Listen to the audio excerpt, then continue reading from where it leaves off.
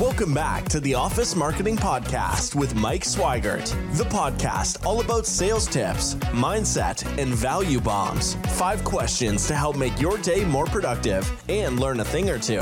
Here is your host, best-selling author, Mike Swigert. Hey everybody, thank you for taking time out of your day to listen to the Office Marketing Podcast. As you know, we try to cover a lot of different subjects, lighting, furniture, flooring, and furniture is a huge, huge passion of mine. And I'm so glad that Beth Goff-Mcmillan is jumping on the podcast today. She knows a lot about not just furniture, but the workspace and how it impacts companies, how it impacts people, and really just how to set a tone for a company culture within their space with what you put into that space. She is the president and CEO of SKG in Texas. They are a really wonderful Knoll dealer. We're going to talk a little bit about really how furniture and how the workspace has sort of molded her life and gotten her to where she is today. So Beth, thank you so much for taking time out of your day to join us. Thanks for having me. This is exciting. Well, most people don't necessarily think the commercial interiors are exciting unless you're in commercial interiors. And then you go, oh, it's exciting. But then when you get to sell Knoll, it's even more exciting. So you get to sell some of the most beautiful pieces ever made. You sell art is basically what you do. 100%. Yeah, that's really, hey, why don't you tell us a little bit about you and walk us kind of your path, like this amazing path to get you to where you are today. It's so funny that we're starting there because literally I was having this conversation over the weekend. And, when you talk to people that are in the furniture industry, there is no direct or clear path. It's not like you go to school and think, one day I really want to be in the furniture industry. Nobody says that. But once you're in it, it's like Hotel California. You almost can't leave. It does. It gets into your soul. And I think I was really destined for this. I can remember one of my earliest memories was being in an art gallery with my mother. And I started crying. And she said, "Why are you crying?" And I said, "This is so beautiful. And I want to be an artist so badly, but I know artists are poor and I will not be poor." And it's one of those, like I knew, and I was very young. I was like, I really didn't truly understand what I was saying. I mean, I was so young, I didn't really understand all of that, but I did know the term starving artist. And, but I loved what the element of design can do when it evokes an emotion. And I was the kid that my room was always clean. It was always straight. And I would clean literally with soap and water my furniture in my bedroom when I was a little girl. I mean, I've always been obsessed with space. Okay, so how do you end up so you either could have had an amazing commercial janitorial business, which is an awesome industry, which if we had all gone into that, we'd all be making a lot more money right now. Or final clean business, sanitizing business. But somehow your path took you to furniture. How'd that happen, Beth? So after college, actually while in college, I started interning at a dealership that offered both commercial and residential design services. My undergrad was a Bachelor of Fine Arts with a concentration in design, minor in psychology. And that to me was, I'm that kid, I'm the why person. I'm the one that will just poke and poke because I want to understand human behavior.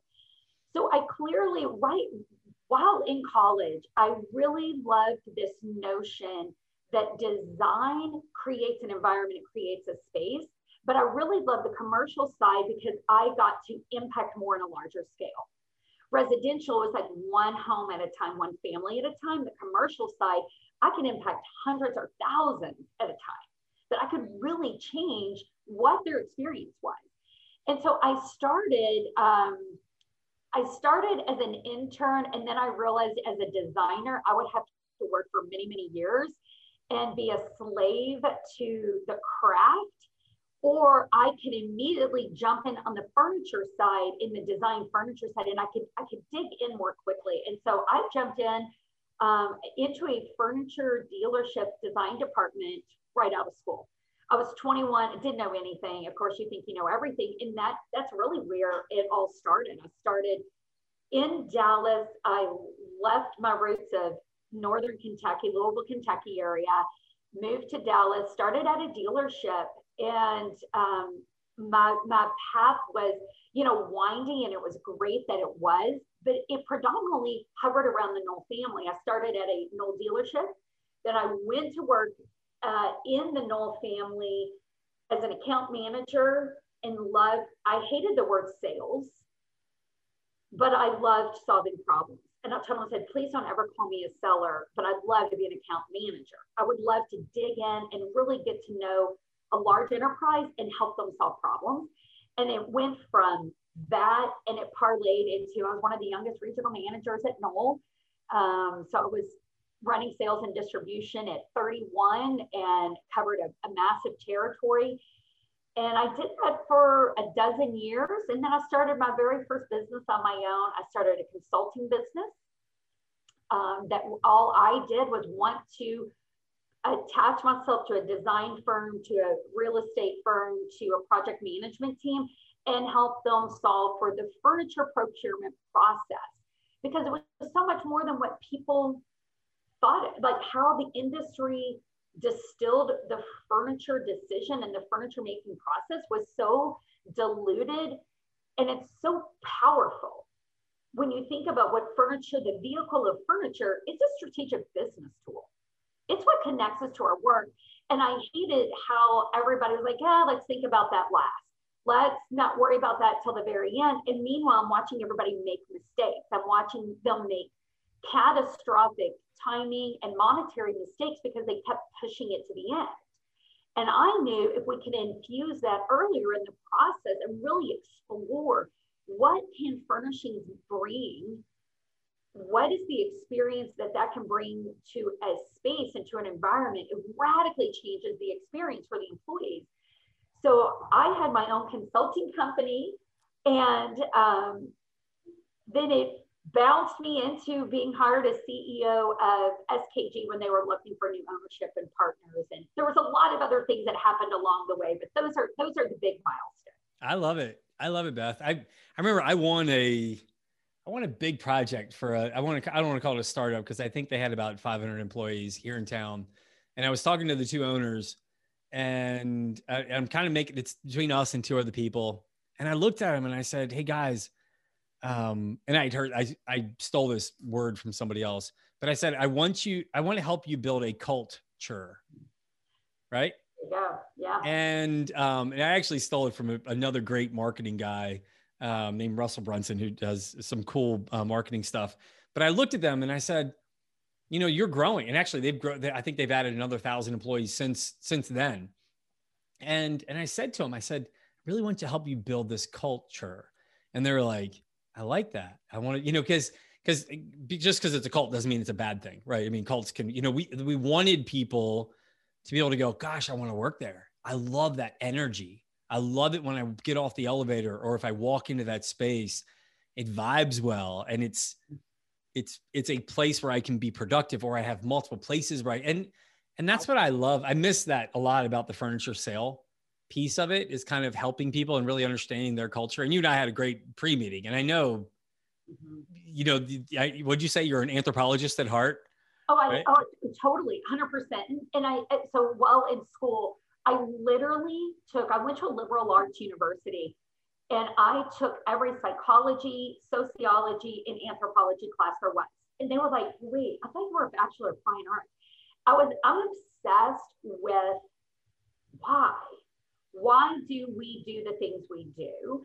And we've infused that into the business. And I think that's probably our biggest differentiator, is we really focus on that why. And I want to needle in and understand the business and what makes them tick. And good or bad, why do they have the culture that they have? Because you can have a polarizing culture, or you can have an inclusive culture that draws people in. And when they're in, they don't want to leave. And so, yeah, I totally understand what you're saying. And that's kind of been my life's work, Yeah, that's fun though. I mean, oh and my that's, gosh, it's so great. well, you've got, I know you've been there, right? You've been at the table and you've got a CEO that might go, yeah, you know what? I just got roped into this meeting. You got a CFO saying, all right, what's the bottom line? What's this going to cost us a square foot? You know, how can I angle for more TI to get the space and blah, blah, blah, you know what I mean? And then you got like a HR director that's going like, oh, now the HR director is getting a bigger seat at the table. And that's beautiful to see. Mm-hmm. Absolutely. And I will tell you, when I was first offered to what you're saying, when I was first offered this position, you know, to come down, let's do some due diligence. At the time, it was called Shelton Keller. We've rebranded SKG. I was like, man, I'm in Dallas. I have two businesses in Dallas. I mean, I was in this wonderful space. I'm like, I don't know. I hear great things about Austin. I visited Austin. But it wasn't until I put my feet in the soil and there's something radically different.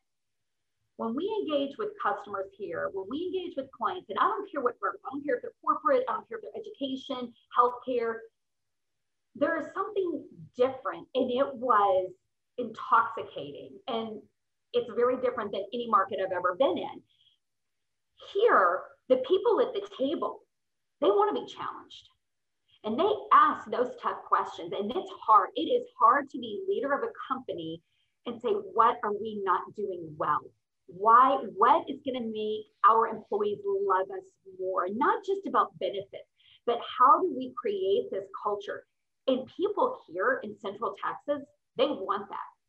They will engage it even at the highest level. We have a lot of CEOs that come in, and I'm working like mano a mano with a lot of CEOs that have called and want to, outside of everybody, go grab a cup of coffee and say, you know what, Beth, we're struggling. And to be in a place where CEOs can be that vulnerable, those are the companies that are doing really radical things within their space. And that has really changed it. That's why I'm here, frankly. And I think that's what so many businesses are moving to Central Texas. I mean, my God, I mean, they're just coming here dozen by dozen every month. There's something special here, and people, it's okay to be challenged and to not know everything and bring experts to the table to say, push me and push me further than I thought.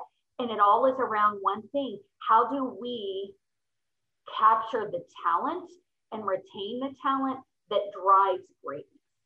Mm. Well, here's the thing is we're in sort of uncharted waters, right? And granted, you're in Texas, and Governor Abbott has been, you know, a little bit of a cowboy, kind of, you know, pushing things. And I'm in Georgia, and Governor Kemp has done the same thing. I ran this morning. I ran a little later than normal, right? I run on somewhat a busy road here in Atlanta, and there was traffic, like pre-shutdown traffic in Atlanta. All right. And to kind of loop this back around, episode 30 of this podcast, I had Kay Sargent. She runs Workspace for HOK. So if anybody's listening to this, want to kind of go with a complimentary one. So that was back a few months ago. So what are you seeing now? Right now that we're getting into summer of 2021. What are you seeing now that people are doing in their spaces specifically to try to get their teams to feel more comfortable coming back into the space? Whew, so how long is this podcast? That's a big one. And it's across the board. I think one common thread is everybody has left the politics at the door. A few months ago, you could see the businesses, I mean, and I don't even have to go down that path, but it was the first time in my life that I ever saw C-suite members paralyzed in making a decision, and truly paralyzed in terms of, if I make this decision, am I going to be sued? If I make this decision, what part of my staff is going to quit because they don't believe in it? I mean, there was so much wrapped around it, and there's been so much thrown at us from the social aspect to the health aspect, just all of it, political aspect. I think now I'm listening to CEOs and C-suite members say enough.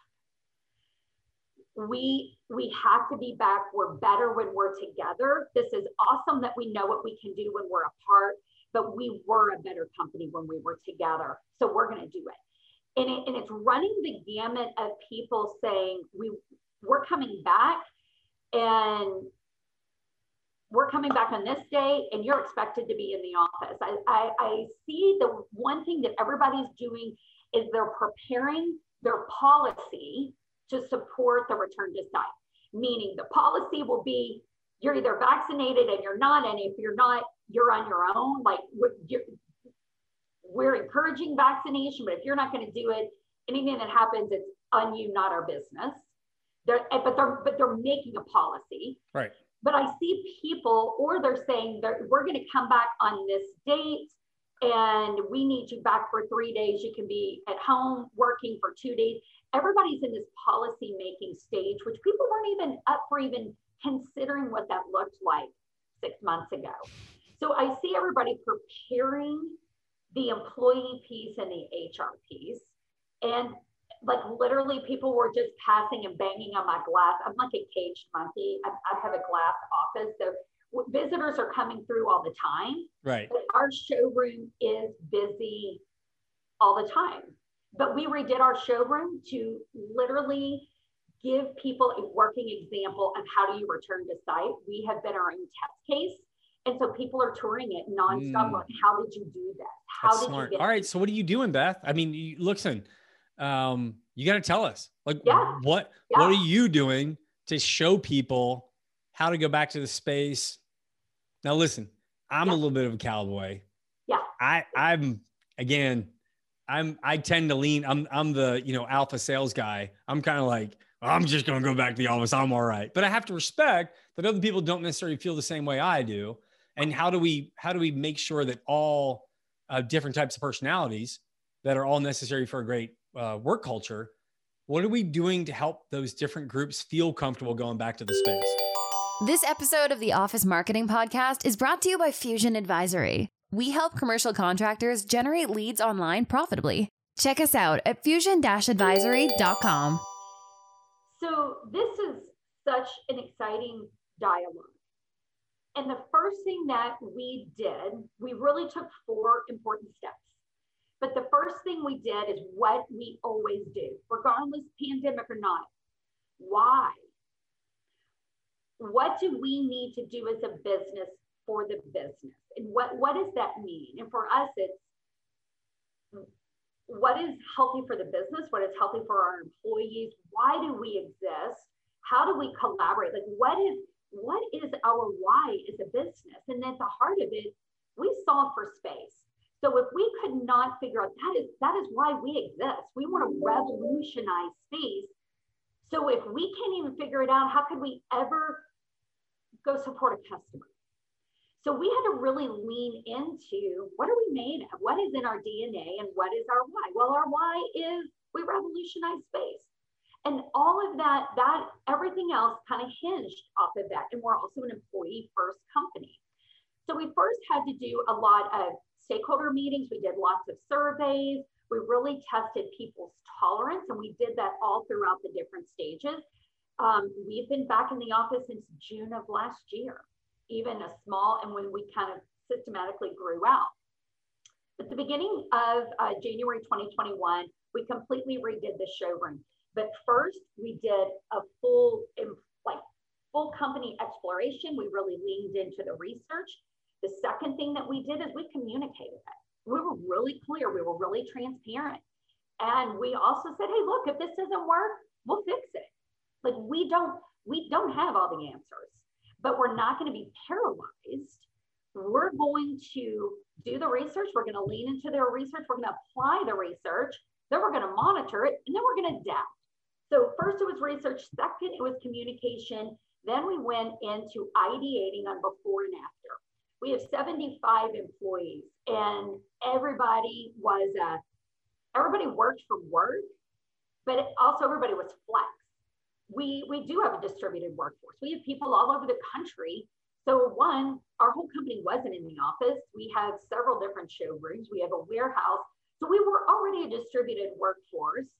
So why did we even in our minds act like we were an 8 to 5, 5 days a week? Because we weren't that to begin with. When we got really real with ourselves, then we said, how is it that we really work? We don't work at our stations.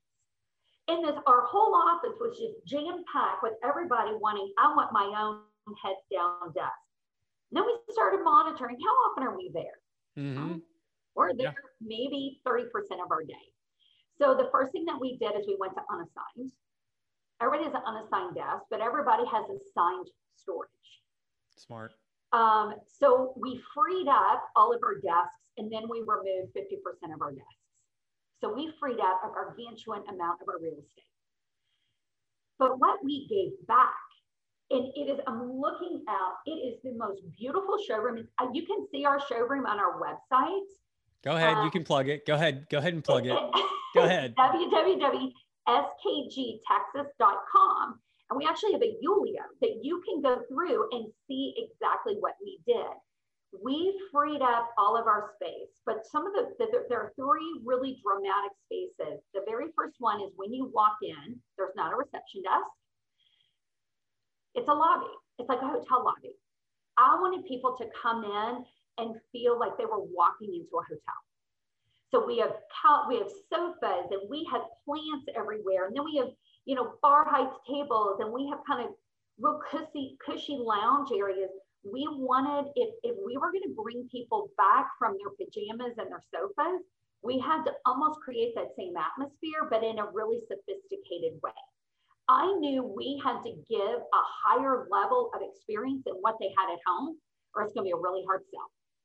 That's brilliant. Hey, I want to come. Like Beth, you're telling the story, and I'm like, well, maybe I'm going to go back into some furniture sales and hang out there in Austin a little bit. This place sounds awesome. It is so beautiful. I mean, it is very beautiful. It's very comfortable, but we created this atmosphere that was sophisticated yet comfortable, like approachable, that made people, they want to come in.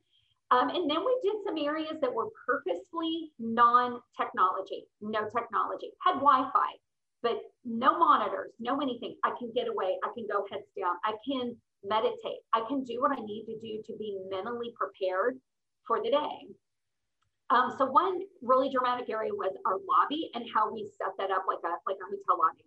Another area was we created this open area where we can celebrate and really drive culture. And our break room was really small. So we blew it out and we let it spill out into the floor with really flexible furniture that when we have a baby shower, which we're having tomorrow, or a birthday celebration or a bridal shower, or if somebody's wanting to do a team meeting, they have this really flexible space that gives ample room for social distancing, but allows us to morph and change and really pull culture in and gather and have an impromptu meeting or eat my lunch and see my coworkers that I literally haven't seen in a year. So we created that space. And then in the very back, we infused technology in most places. Like even in all of our breakout areas are very intuitive technology that I, as an individual, can do a click share and plug in and do a web meeting. I can grab a couple of people, do a quick touchdown, but then capture somebody that's still virtual, which is super key because you will continually have a flex space. You have to know that I'm coming in, but I'm still gonna have to talk to people that aren't in. So how can every space intentionally do an in-person yet virtual meeting? So we did that everywhere.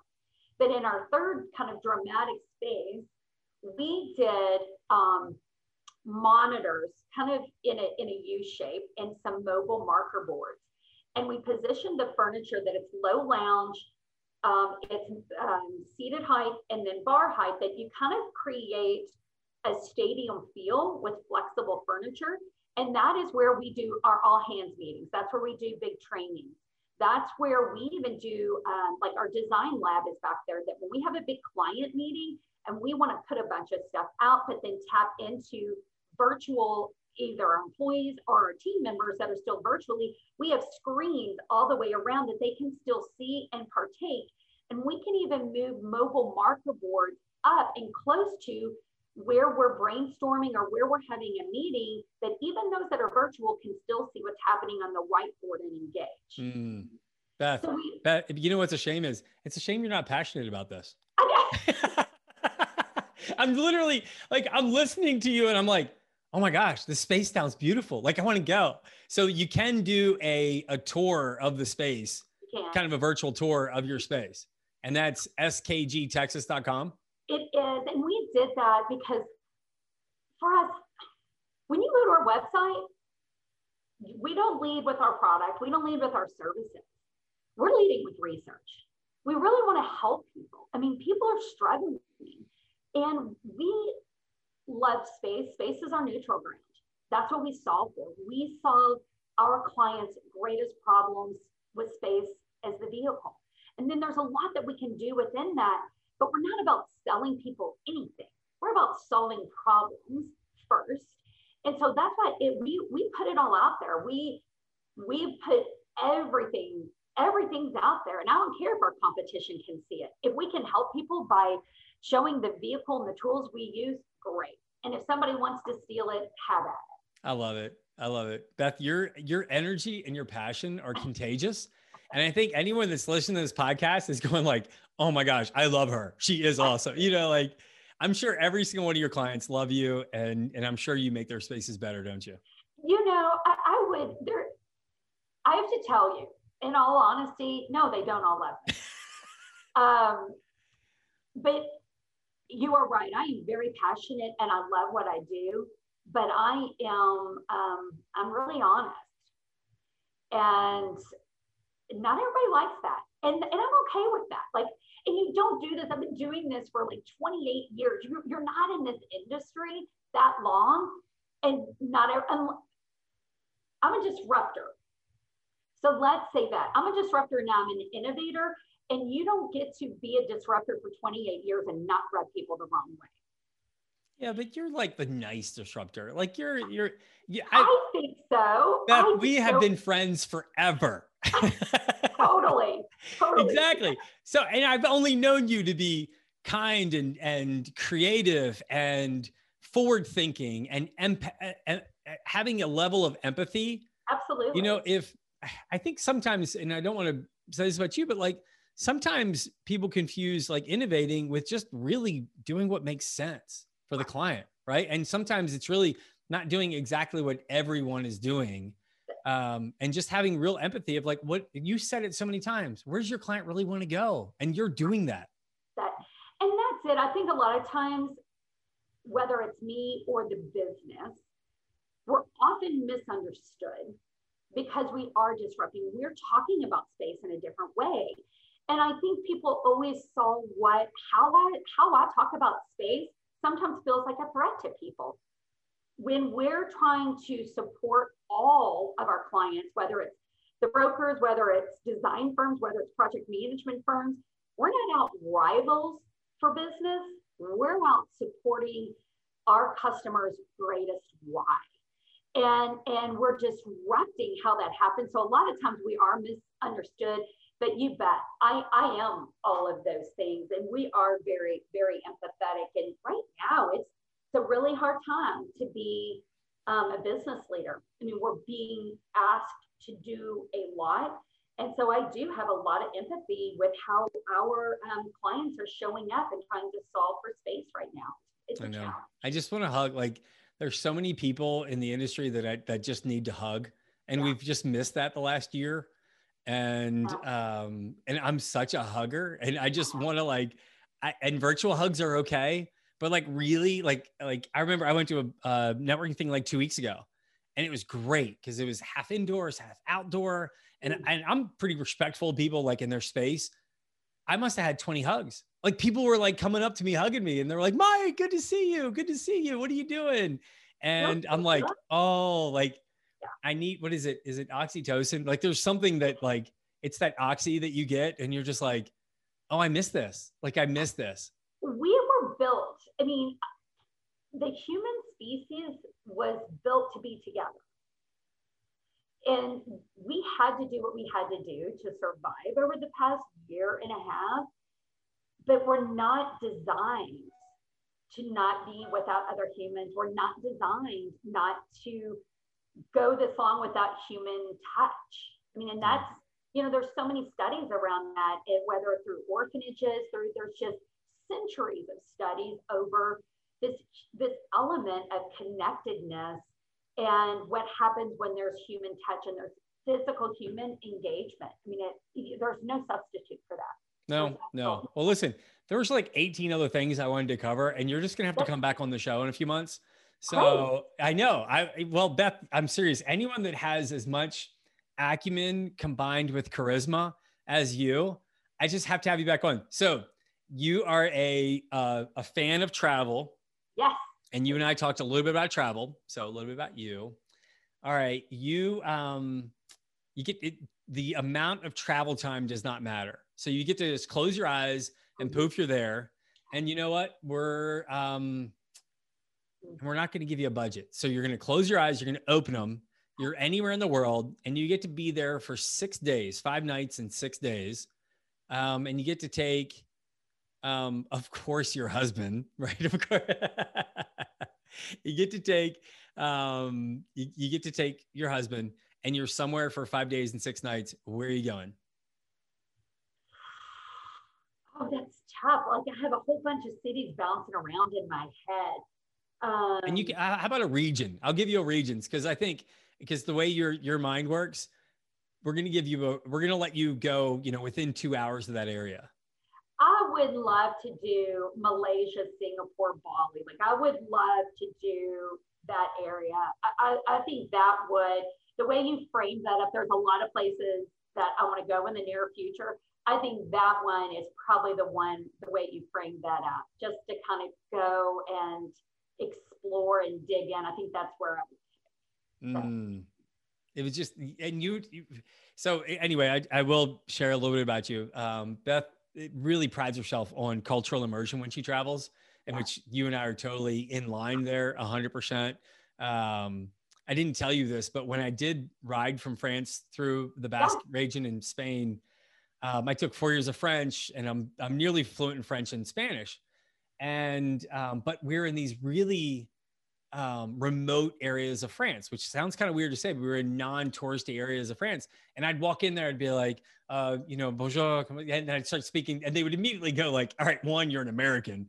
And 2, we don't want you to speak French. We want you to speak English. We want to hear your American accent. And I was like, no, let me try my French. I really want to try. And they're like, working on this. I know. And they were just like, yeah, no, we want you to speak American, because we don't get a lot of Americans here, and they wanted to hear an American accent. And I'm like, that's crazy. I thought you guys hated us. And they're like, no. That's just the Parisians, but they hate everybody. That's true.